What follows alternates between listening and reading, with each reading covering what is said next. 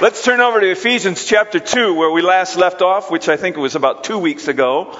And we're going to be reading there tonight. Ephesians chapter 2, verse 11. A study in Ephesians that I'm going through with you when I'm here. And it's all about spiritual transformation. And this particular subject tonight, we're going to talk about transformed into a community. What God is doing when He brings us together after He transforms us individually. Let's see what's going to happen when we're a transformed community. So far in this letter to the Ephesian church, we've been treated to one long celebratory reminder. Paul began in chapter 1 by reminding the people in Ephesus of their rich spiritual inheritance, and it was brought about by their calling by God and inclusion into the body of Christ. Next, he reminded them of his prayers regarding their spiritual formation and how he prayed that their eyes would be continually opened to see again and again the riches and the power that was connected to this inheritance that they had received from Christ. Last time we saw that Paul reminded them of the truth that when they exercised their faith in Christ, they were brought from spiritual death to spiritual life. He said basically, you were that, but now you're this. And you need to thank God for that and remember that you used to be that, but now you're this. So appreciate your spiritual transformation. And they reminded also that all of this new standing with God is brought about, first of all, by God's grace, and second of all, by our faith in God and our receiving that grace. And we remember that Paul had not been away from the Ephesians very long before he wrote this letter. He found it necessary to remind them of these incredible spiritual riches, and he did it frequently. And he further emphasized that necessity. Notice how he began here. Therefore, remember, verse 11, chapter 2, verse 11. Therefore, remember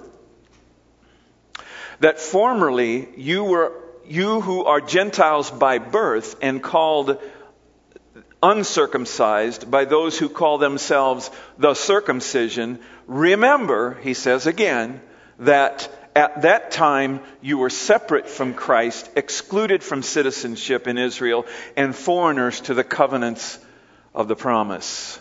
We remember that Ephesus was mostly a Greek city, situated in the middle of what had been ancient Greece, now the Roman Empire, and therefore it was qualified for this description by Paul, excluded from citizenship in Israel and foreigners to the covenants of promise. This alienation from God's covenants, this ignorance on their part about God's promises to God's people, this ignorance that they had was theirs by birth, not by choice. They just didn't know anything about it. The Ephesians were Greeks, not so much by their choice, by their birth. And so they knew little or nothing about Jewish history or about this new thing that was called Christianity. They didn't know how it even had come into existence. So new and so foreign was all of this information for them that Paul knew he would have to repeat it to them over and over again. The same things, and he wanted to help them get it. But he knew he wasn't naive about their ignorance. And he said, I know you're going to have to just hear this over and over again, so I'm telling you again, remember, remember, remember. And it's no trouble for me, Paul wrote to the Philippians, to write the same things to you again, and it is a safeguard for you. Does that scripture sound familiar? Haven't we heard that scripture recently? Yes, Pastor Mark preached on it Sunday morning. Remember? He preached on it. And the reason why Mark preached on it is the same reason why I'm preaching on it tonight. It's because we all have such short memories. The Ephesians had short memories. They needed to hear it over and over and over again. And Paul said, hey, I know you need to hear it over again, especially the guys. And so I'm going to, guys, amen. Come on, guys, fess up. Because your wives are going to tell on you tonight, and they'll say, yes, I need to tell him over and over and over again. Pick up your shoes, I know, because my wife tells me the same thing. So it's not a secret. And Paul said, it's not a problem for me to tell this to you again. So we see the word remember once in verse 11 and once in verse 12, and we begin to see there is a purpose for every word in God's word. Another important point to make here refers to our topic tonight, which is transformed into community. Paul was addressing the Ephesian Gentiles in this section, at least here in the start. You who are Gentiles by birth, you guys, this is for you. Pay attention. Paul never apologized to the Gentile church for reminding them of this absolute miracle that it was that they even got saved at all. It was a miracle. And they were not the original children of promise. He knew that too. He was Jewish. He knew that Israel was the Israelites were the original children of promise. And he used the metaphor of a wild olive branch over in Romans chapter 11 and compared the Gentile community to a wild olive branch that had been grafted onto a cultivated tree grown in an olive grove. The cultivated tree represented Israel, the children of promise, and the Gentiles, although they were a wild olive branch, they had still been grafted on to the cultivated tree for one reason, and one reason only. It was by God's grace. In other words, God's image of the church in Romans 11 is that of a single olive tree with natural branches and grafted branches growing together and receiving their nourishment from one root system. And this section of Ephesians is a reminder to the Gentile Ephesians, don't forget who you are. Don't become conceited toward your Jewish brothers. Remember where you came from, Ephesians. Remember that you were grafted onto the tree. Remember that it's taken a miracle of God to bring you into this holy church.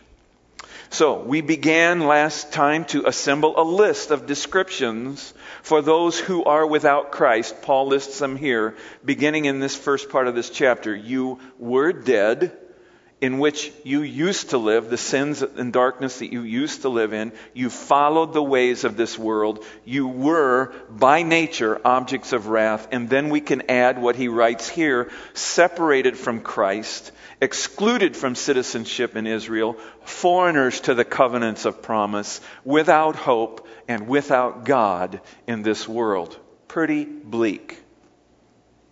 If you begin to put all those things together, you really get quite a picture of the hopeless nature of these people before this little man Paul showed up in this wild city of Ephesus.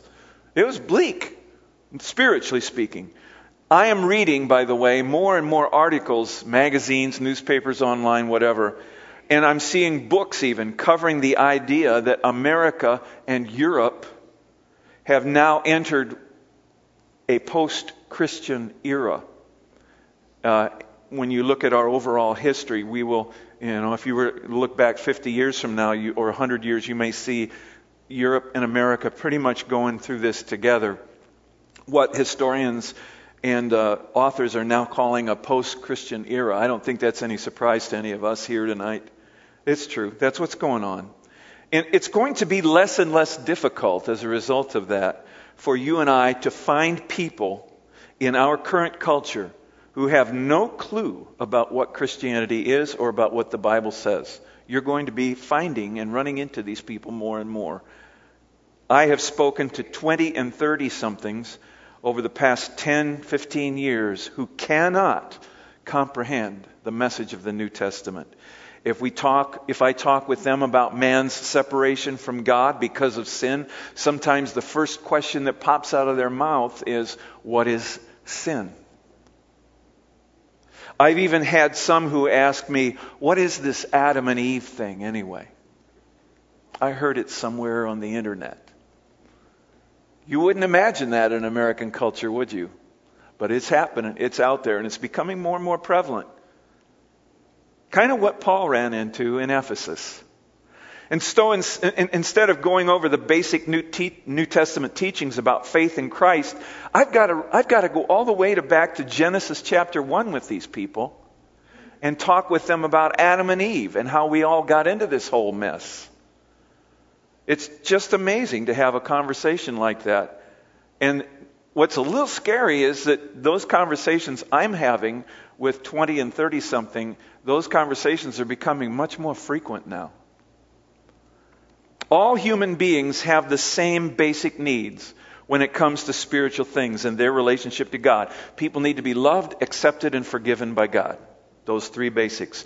In these respects, a 20-year-old college student here in America, surfing on the web, down at the coffee shop, that person is no different than a tribal chief in central Borneo half the way around the world.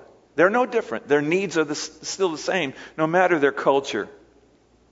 And we've got to see that. And that's how God sees them. They're both human beings. They're both loved by God. And the trick for the Christian believer today and the Christian community today is to figure out how to relate God to that person in that culture and get it so where they can discover Him too, like we have. Let's not let the supposed sophistication of our American culture fool us. People would have us believe that our culture today, because of the height, the level of our sophistication today, people in America would have us believe that we are beyond God, that we don't need Him, that He's not relevant anymore. And when you're confronted with that kind of a response, it's really easy to back off of a person and just basically just give up. It isn't worth it. I'm not going to share my faith with this person. They're just too sophisticated for the gospel. Never believe that. Because their needs, no matter how sophisticated they may seem, are the very same as they are in another part of the world without the sophistication. It's just hard to relate God to them in some cases unless you really can identify where they're coming from and then talk to them at their level. I mean, it's tricky, and they're going to tell you, oh, that's old-fashioned stuff, the Bible stuff, and it doesn't relate to where I'm at today, and we've got to get past that. We've got to be able to say, no, wait, time out. Yes, it's relevant for today. It works for today. Let me show you how. And people would say that now that we know more, we need God less, if we need Him at all even. And they would say that, but when you're confronted with this kind of a response, you can back off, but don't give up. The Bible is relevant today, just like it was 2,000 years ago. And the truths that are presented in Scripture apply to human beings now, just like they always have. Now, the reason that I'm talking about this right now is because although many of us have come out of darkness into the light, in a spiritual sense, there are millions of people around us in our culture, in America, who have not come out of darkness into the light.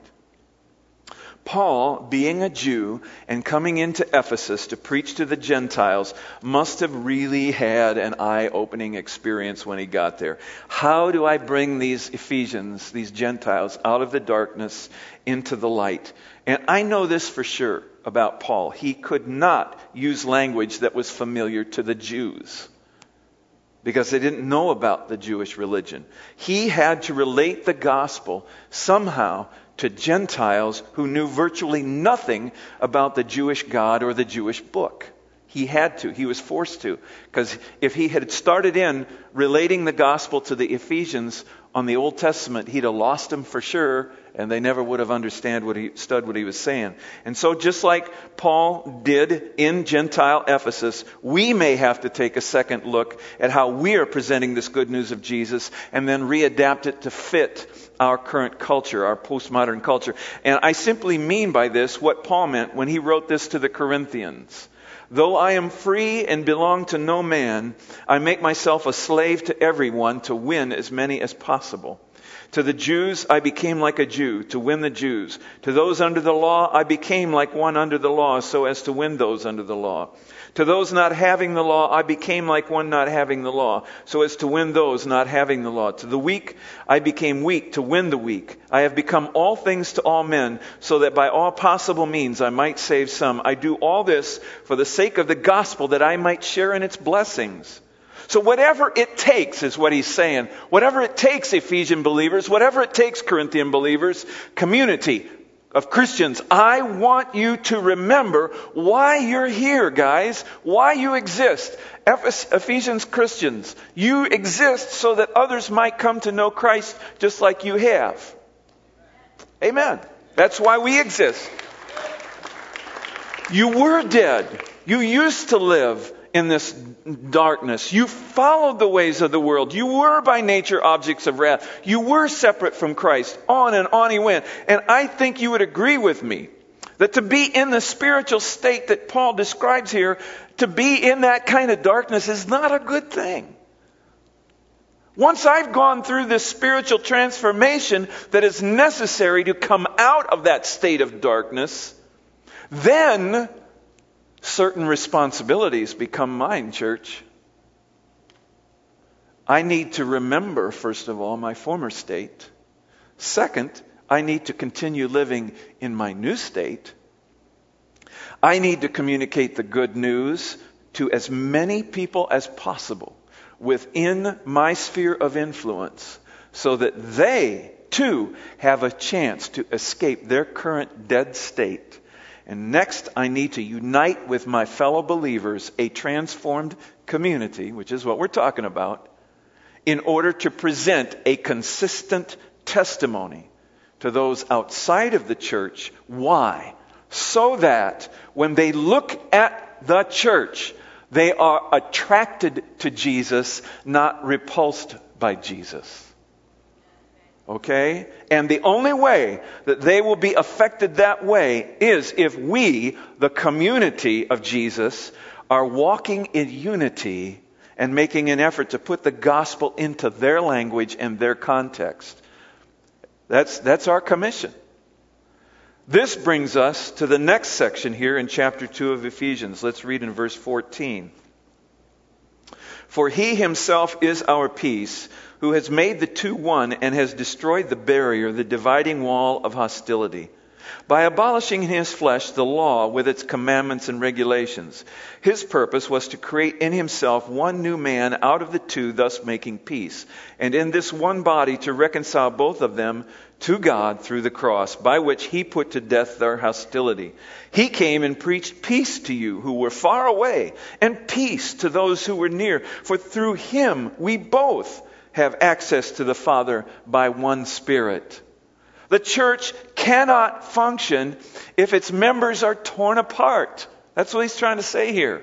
That's why we have to do everything in our power to remain together, to avoid distractions that might cause us to fight each other. When people on the outside see church members fighting, they go elsewhere for their spiritual satisfaction. It's just a fact.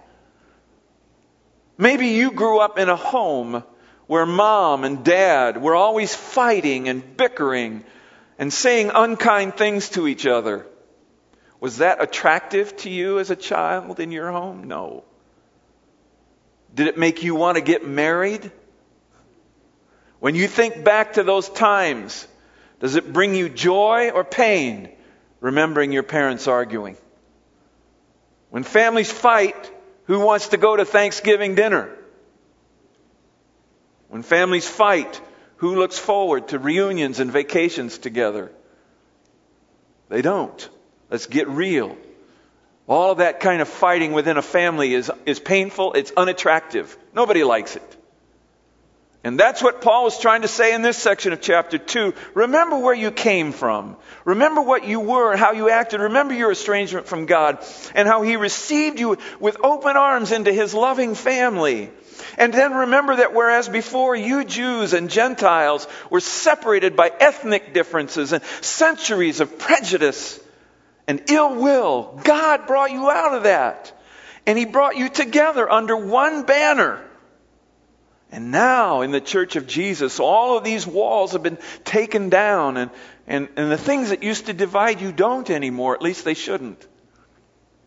It's difficult for us to relate to these verses today if we are not familiar with the huge, huge cultural gaps between Jews and Gentiles in those days. Cultural gaps that still exist today. Believe me, I've been over that part of the world, and it's there, man. Suffice it to say, their differences were many centuries ago, and their feud between Jew and Gentile, that feud was bitter and never ending. And all you've got to do is read your newspaper about the Israelis and the Palestinians in the Middle East and all the struggles they've had over the centuries and even the last few decades trying to get together, trying to find a peace process, and they never seem to get there. Their hatred for each other goes back, guys, not just centuries, it goes back millenniums. Their divisions run deep in the Middle East, and their memories are sharp. And it was no different, and it was no better in 55 AD when Paul wrote this letter to the Ephesians. That's why he had to urge these things on these new believers, because he was well aware of the divisions that were there. And although Ephesus was considered part of Greece, mostly Gentile, there were substantial numbers of Jews in Ephesus at that time. Suffice it to say, these differences were many, like I said, and Paul was a Jew, and yet he came bringing the message of Jesus to both Jew and Gentile. Remember what happened when he was in Ephesus for the first time. It's recorded over in Acts chapter 19. It tells us that when Paul arrived in Ephesus, he began his first preaching in the synagogue of the Jews. And he stayed in that synagogue for 3 months. After some of the Jews began to oppose him, he moved out of the synagogue down the hall to what was called the lecture hall of Tyrannus, a Gentile assembly hall. And he stayed there for 2 more years. 3 months in the synagogue, 2 years in the Gentile assembly hall. And Acts 19:10 says, "So all of the Jews and the Greeks who lived in the province of Asia heard the word of the Lord." And now, fast forward to this part of Paul's letter to these same people in Ephesus after he'd been there, or been away from them for a while. And what was he reminding them of here? He himself, Jesus, is our peace. He has made the two one and has destroyed the barrier, the dividing wall of hostility. He's reminding the Ephesian Jews and the Ephesian Gentiles, hey guys, you can't get your identity from those old things anymore. You're together in one family now. Don't forget that. He paid a big price to tear those walls down. The Jews and the Gentiles had both responded to the gospel message through Paul when he was there, but he still saw this need for cautioning them. Don't forget, Christ has made you all one through his suffering. Don't slip back into your old ways of thinking. Don't let the enemy turn you against each other. Don't allow yourselves to divide over unimportant things. Remember, your testimony to the outside world depends on your unity. And unity was difficult for churches in those days. Shortly after Paul would leave a community, he'd go in and he'd get everybody fired up and get a church started, and then he'd get it set and get elders appointed and everything, and he'd take off to the next community. And what would happen? Other preachers, other religious-looking leaders would come in behind Paul, and they would begin to try to weasel their way into the church with false teaching and strange twists on teachings that Paul had already given them. And among these false teachers were these Jewish zealots who came insisting to the Ephesians and the Galatians and the Philippians and others that true salvation could only be obtained if they reinstituted the rite of circumcision and coupled that together with their new Christian beliefs. As these twisted teachings made their way into the churches, they threatened to pull apart believers in all kinds of different groups. There was the pro-circumcision group, there was the non-circumcision group, and then they would degenerate into anti-Paul groups and pro-Paul groups, and then those would subdivide into even smaller groups. Happened all the time. And the tragedy of all of it was that the very thing Christ had died to accomplish, which was the establishment of his church, was in danger of being destroyed by these divisions. And Paul's response to this danger was this: hey, guys, listen, transformed people don't divide over things that don't matter. I didn't teach you that stuff. Who's deceiving you? Why are you believing this? There are whole sections given to the subject of Christian unity in almost every epistle of Paul and Peter, and that tells me that, along with the message of salvation, Unity of the church was a very, very important thing to them. They understood that the power of the gospel resided in the unity of the believers. They needed to be together in order for the church to be effective. It tells me that these first apostles were not naive about the potential for human beings, even Christian human beings, to divide off from one another for all kinds of different reasons. They knew that could happen. Even Jesus prayed to the Father before leaving earth that all of them may be one, Father, just as you are in me and I am in you. And he told the disciples outright, by this, all men will know that you are my disciples if you love one another. And so Jesus prayed for it. He preached it. And then Paul and Peter later wrote about it. Christian unity was huge. And it is here that we begin to see the potential for bitter division among the Jewish and Gentile believers in Ephesus. And it was really dangerous. And just as destructive as division, also is unity. Division can be destructive, but unity can be constructive. It's always been God's intention for unity to build. Verse 15 and 16, God's purpose was to create in himself one new man out of the two, thus making peace. And the two being the Jew and the Gentile in those days. And in this one body to reconcile both of them to God through the cross, by which he put to death their hostility. One new man out of two. That was the design of the gospel. That was the intent of the gospel. One new man out of two. One body. The purposes of God. That's what it was. God not only came for you, believers, he came for us. You see that? You are a part. I am a part. And together we make up a whole. Our unity is how we function. When we are not in unity, we're in danger of self-destructing. And that's never been God's purpose. There's this whole new breed of disease that has come on the scene over the last 50 years. It's been there forever, but we're just coming to know what it is. They are called the autoimmune diseases. And, you know, an autoimmune disease, you may be familiar with it if you have it. Rheumatoid arthritis, lupus, Crohn's disease, ulcerative colitis, primary sclerosing cholangitis, multiple sclerosis, herpes, and hundreds more are being found. Many of these diseases can be fatal if they are not treated properly. But even when an autoimmune disease is treated properly, sometimes the treatment itself can kill the patient. They are very, very destructive diseases. And one of the things that all of these autoimmune diseases have in common is that for some reason, which researchers really still haven't figured out yet, the body's immune system, the white cells, and the immune system begins to turn on itself. And the body's immune system begins to actually destroy healthy tissue in the body and attacks them as if those healthy cells were invading from the outside. And it can't tell the difference anymore. It loses the ability to know good from evil in the body. And the body begins to self-destruct because of this autoimmune failure. And so with rheumatoid arthritis, the cells in our joints come under attack. I had one lady the other day tell me that even with rheumatoid arthritis, it can attack your eyes. With Crohn's disease, the cell in the large and small intestine, the lining, those cells come under attack. With sclerosing cholangitis, the lining of the bile ducts in the liver come under attack. With multiple sclerosis, the lining of nerve fibers in our brain come under attack. And these attacks are not from the outside. They are from the inside.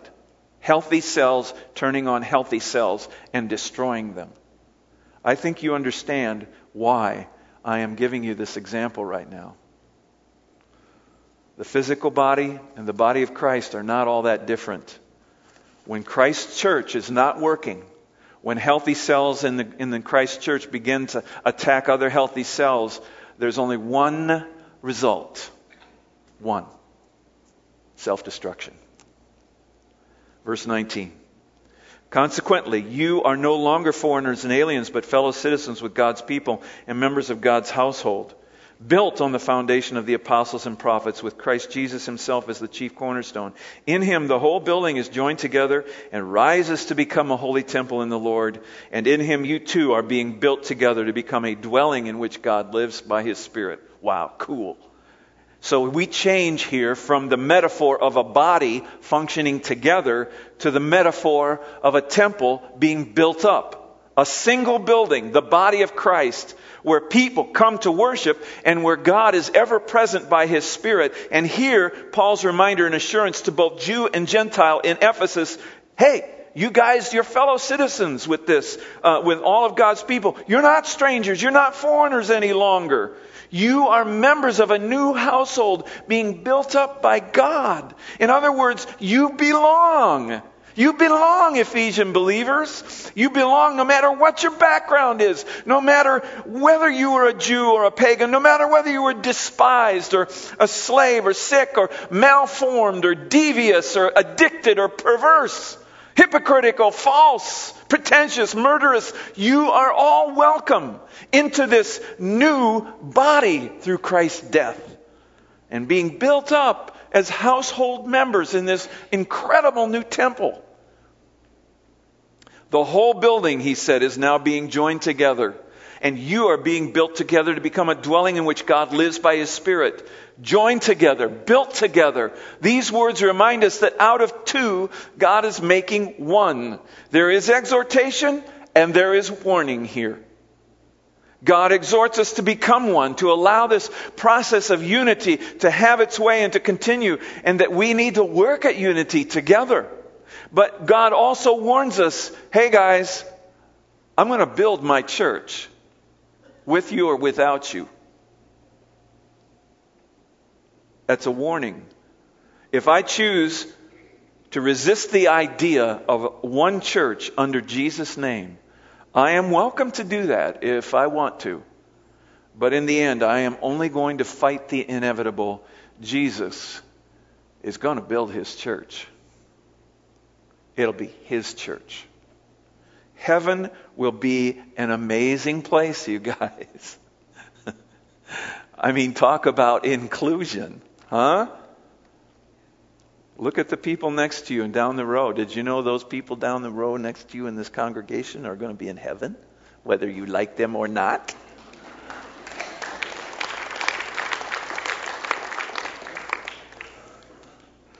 Black, white, Oriental, Hispanic, American Indian, Eurasian, Republican, Democrat, men, women, children, evangelical, Pentecostal, Baptist, Methodist, Catholic, Presbyterian, Lutheran, charismatic, non-charismatic, priests, nuns, prophets, non-prophets, athletes, geeks, cheerleaders, goths, punks, millionaires, paupers, beggars, cab drivers, rickshaw drivers, cattle drivers, street sweepers, custodians, CEOs, mentally and physically handicapped. And the only thing that they will all have in common is the fact that we have a faith in Jesus Christ. Isn't that awesome? That's why heaven is going to be such an interesting place. It's because so many people are going to be there that are not like you. Thank God.